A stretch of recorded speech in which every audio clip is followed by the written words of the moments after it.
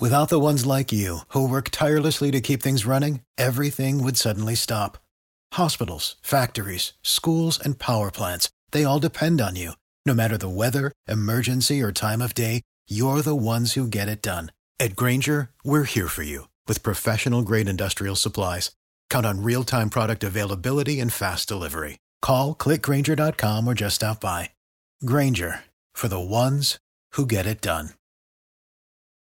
So now we approach New Year's, Christmas and the shopping madness being behind us, with all of these shows and thoughts and newspaper articles about what happened in 2016. Well, for one, I got the presidential election all wrong.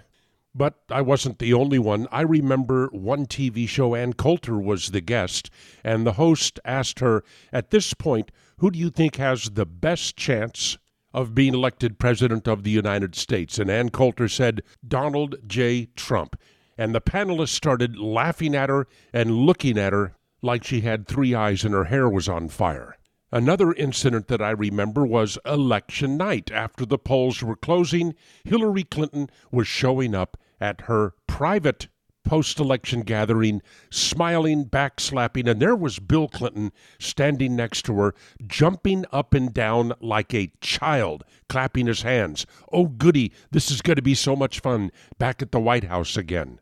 Then, of course, there's the list of people who died yesterday. It was George Michael, and we were assured the world is never going to be the same again. There must have been 15 people who died last year, along with pronouncements that the world will never be the same again.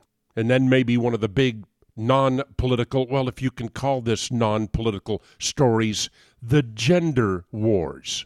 The emergence of ridiculous pronouns like zir and z and zai. Academics wearing name tags with their preferred pronouns on them. Words like cis-normative. Well, anything with cis on it. Let's see, cis, heterosexual, patriarchy. Oh, also that reminds me of sissy. What a year, more reflections to come in the Solomon Brothers studios in Atlanta. It's Neil Bortz.